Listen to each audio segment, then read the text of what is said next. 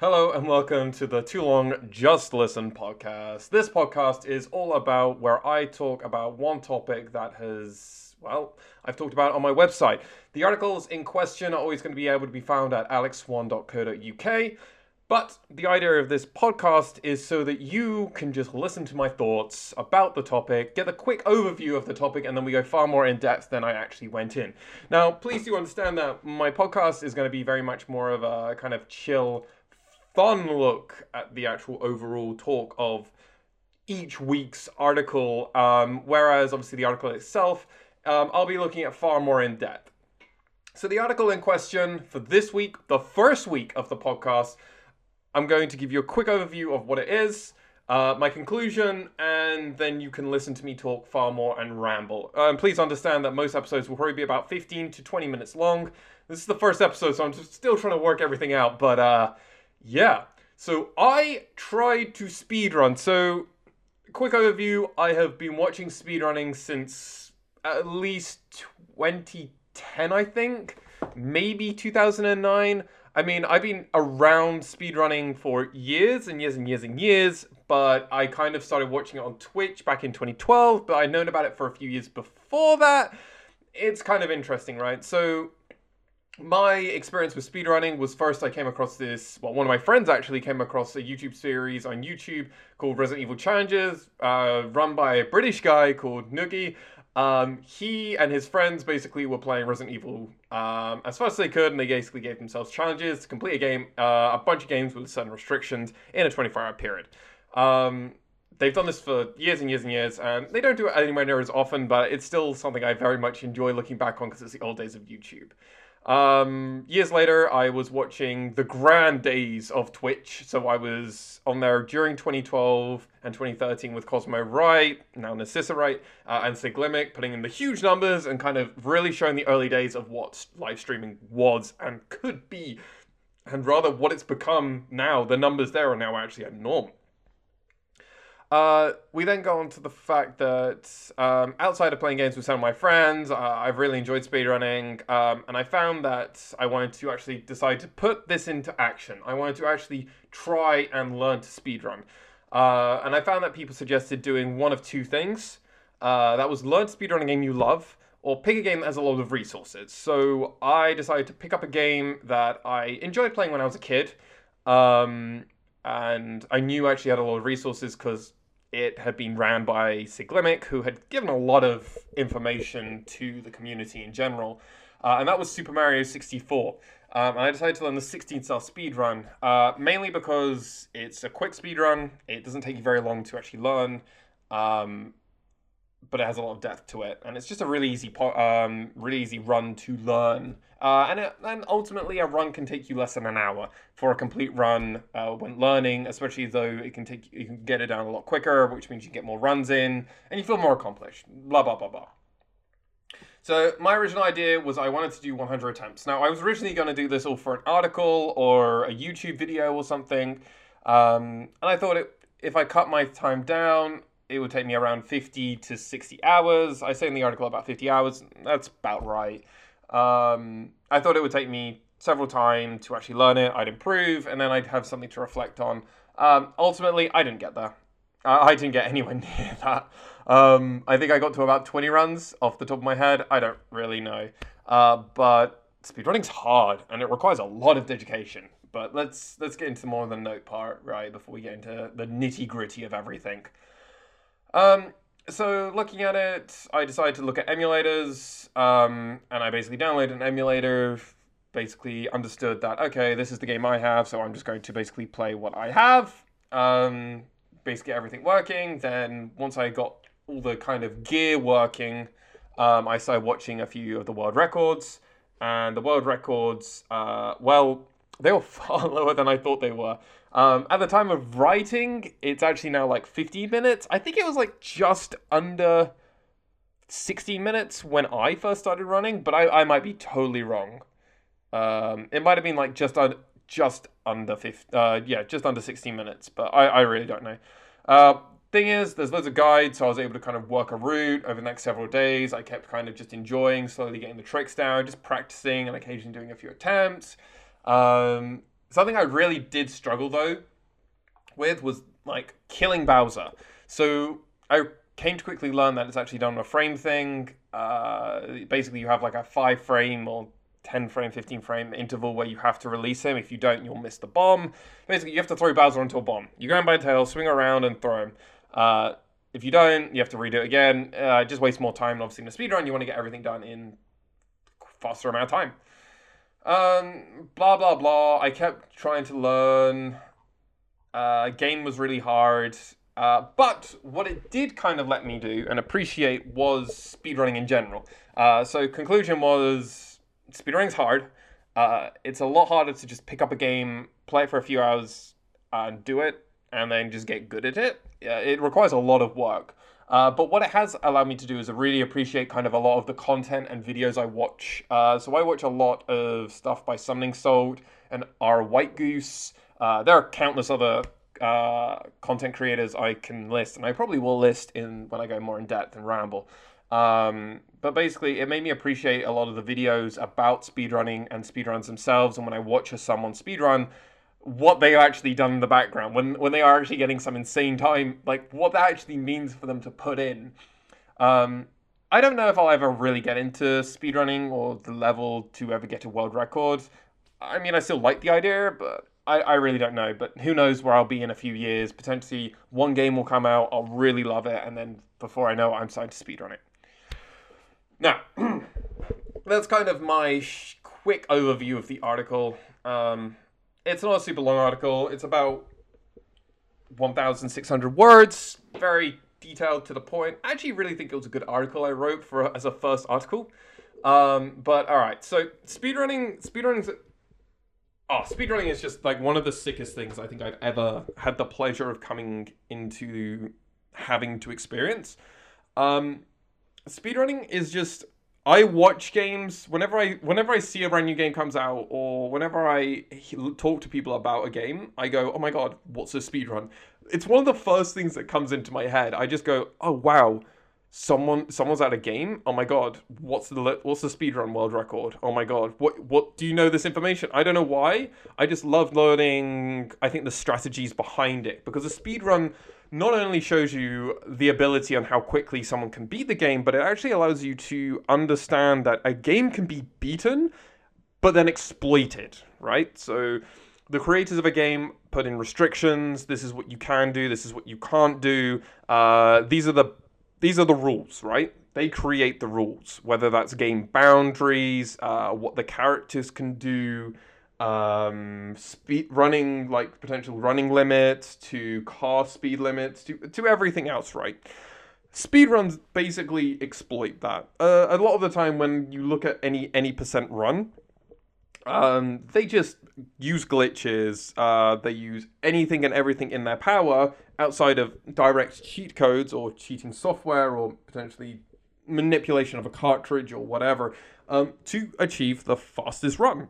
And just being able to watch someone pull off tricks, and just being able to kind of really push a game to its absolute limit is one of the best things in the world to watch. I think one of my favorite things to actually go back and watch is Cosmo Wright's Legend of Zelda Ocarina of Time world record. That is a world record that now has very much been beaten. And it did not stand for a very long period of time, relatively speaking. But what they were able to achieve at that point was just so groundbreaking. It was seamlessly completed. Basically, new tricks had to be discovered. And it was just such an impressive run. And then they went over and narrated everything. And I've watched that back countless times and was just enthralled with it. It was about 30 minutes with the commentary where I just was so glued to the screen every single time I watched it. And that's what I found, that a lot of videos like Summoning Salt, where he goes the history of a game's speedrun, just so intriguing. Or when our White Goose decides to give an overview of one level in GoldenEye speedrunning and how one trick basically changed everything. I don't know anything about this game. Frankly, I played GoldenEye casually. I basically learned the game to a very casual level. Most of my mates can beat me in a 1v1, honestly, because a few of my mates, for some reason, decide to get really good at games. I don't know if anyone else is like that, but my friends try to get really good at games, and it's frustrating as fuck, because it's like, man, I've got to put in so much more time, because a few of my friends are naturally just very good at a lot of the games they play, right?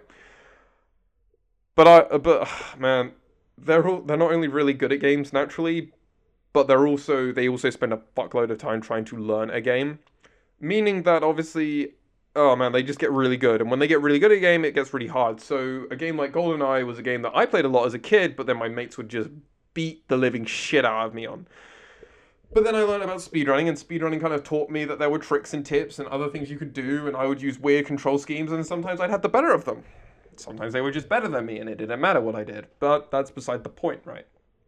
So me and my friends, we had been doing these challenges, and this was where we would basically just be boys, in a way. I hate to use that term, but we would just be kids, and we would just sit down and play video games with each other for 24 hours, and that was all we did. We weren't playing the games together. I want that to be clear. We were sitting in a room, or maybe we would have to be in one or two different rooms, because we'd have to move halfway during the day or whatever. And we would play different games on different TVs across that 24-hour period. And that is some of my fondest memories in gaming, because we were all trying to complete as many games as possible in this frame of time of 24 hours, and we were just seeing what we could do. And it's just, I can't kind of explain that, but it's kind of it's these moments, and it's something I can look back on. I haven't done one of these for, I would argue, almost 9 years now. I think 9-10 years, because we basically stopped doing them not long after we had gone into college. So I think 9 years might have been the cutoff point, 8 years ago. But it was honestly some of the most things I'm never going to forget. These are experiences I'm never going to forget. And this is something that speedrunning is tied to, because we started doing this because someone on YouTube had been producing videos of him himself and his friend, basically them trying to complete games as fast as they can. They were playing to just do Resident Evil. We were doing our own games, but that we wanted to do. But that was the fun. That's what we enjoyed doing, and that's what speedrunning. I think that's why speedrunning is always just going to have a very important place in my heart, especially in regards to gaming, just because it's so connected to my teenage years of playing video games. That's why I love it, and that's why I probably got very into watching speedrunners on Twitch. And I count the golden days, or the golden age, or the early days of Twitch. I count it as the golden age of Twitch, arguably, because that's when Twitch started really becoming far more of a thing. I mean, some of the first true subs, or big followings on Twitch, rather, were in the speedrunning category, because of Cosmo, because of Siglemic and several others, basically pulling these huge numbers in. They were the pioneers of a platform, and arguably kind of set the tone for what it was. And because that's speedrunning, it just kind of, I don't know, it's just a special thing for me to think about. So, as I've said, we played games for like 24 hours, and I decided, you know what, I wanted to learn this. Now, the original idea, as I stated, was I wanted to do 100 attempts. That doesn't sound very difficult, does it? Now, 100 attempts, obviously, each time you attempt to play a game, or each attempt of a run, does not mean you are going to play the game 100 times from the beginning to end. In the back of my head, I probably thought I was going to, just because, it's more practice, you know? But just because 100 attempts does not actually mean you are going to actually play the game from start to finish 100 times. It means you might really mess up halfway through the game, and you're just like, nope, this is a dead run. There's no point in me continuing, you know? And that was definitely something I thought was going to be. That's why I think about 50 hours was probably a pretty half-decent estimate, right? Because assuming that not everyone's going to go for it, and it would also mean around 10 hours or so of practicing. So I think 40 hours, I think I was saying 40 hours of it was going to be actually gameplay, and 10 hours was practice, or maybe 60 hours. I really can't remember. It's been a long time since I did this. I actually was planning to do this all back in Christmas time, I think, November, December time, maybe January time, I can't remember, of 2017, 2018. Long time ago, basically. Long time ago. But yeah. I picked, basically, the reason I picked Super Mario 64 was because I knew that it was going to be an easy category to learn.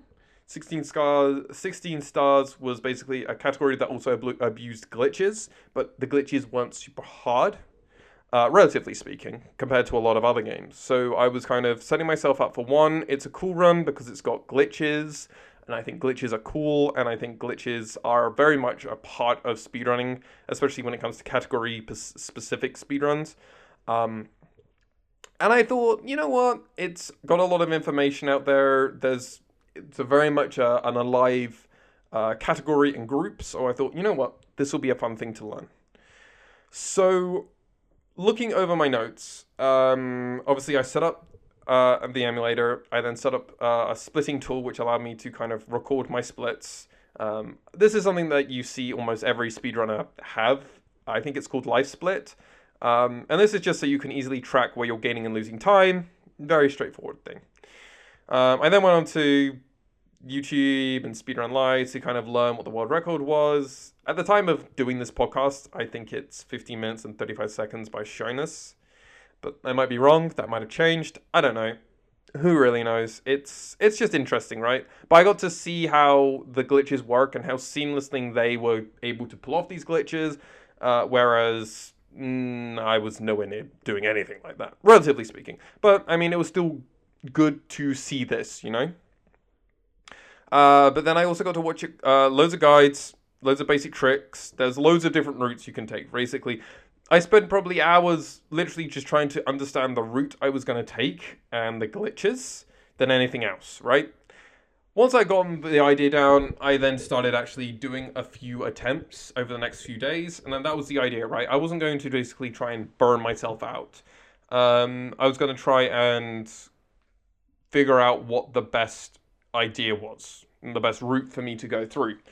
And that's what I did. Now, I knew I had a few things I needed to practice on. The two biggest problems and the biggest causes me for losing time were, as I said in the short version, was Bowser.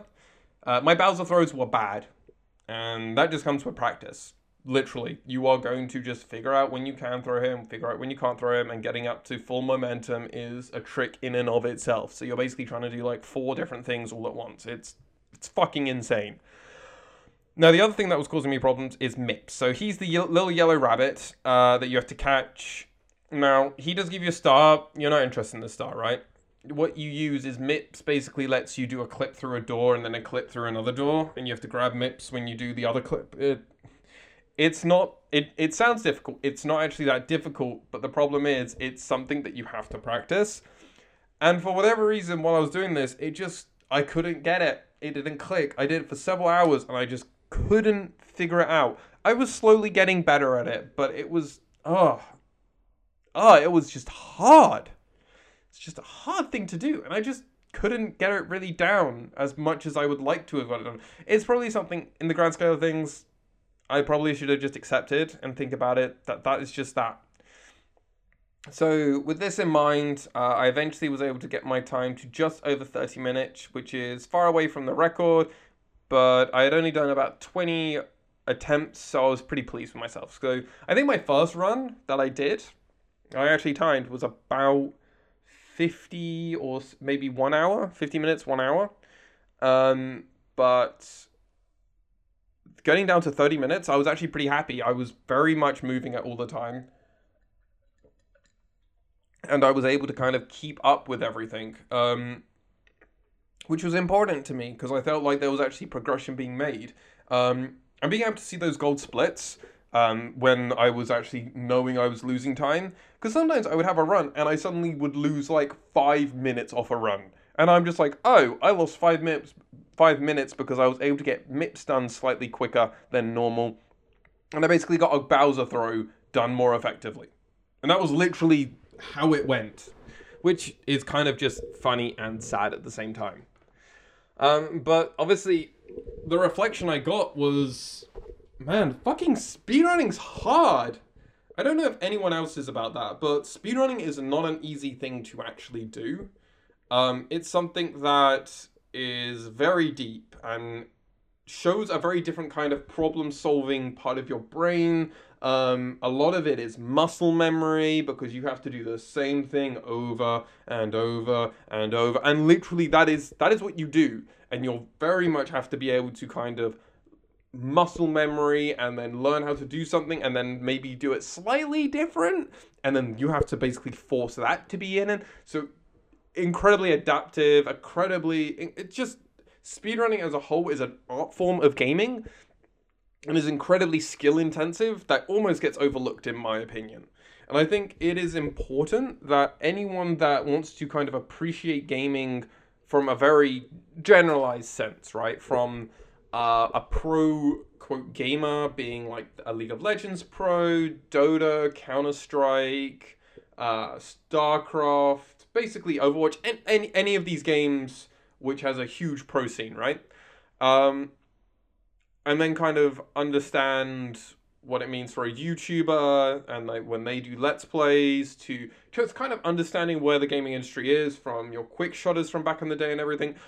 I think they need to, one, watch what speedrunning is, how mundane the task is actually, and then do it themselves. Because frankly, my appreciation for video games in general, and then actually what it means to be a speedrunner, because speedrunning in general is just taking a game and just seeing how far you can break it. More than any other type of game, right?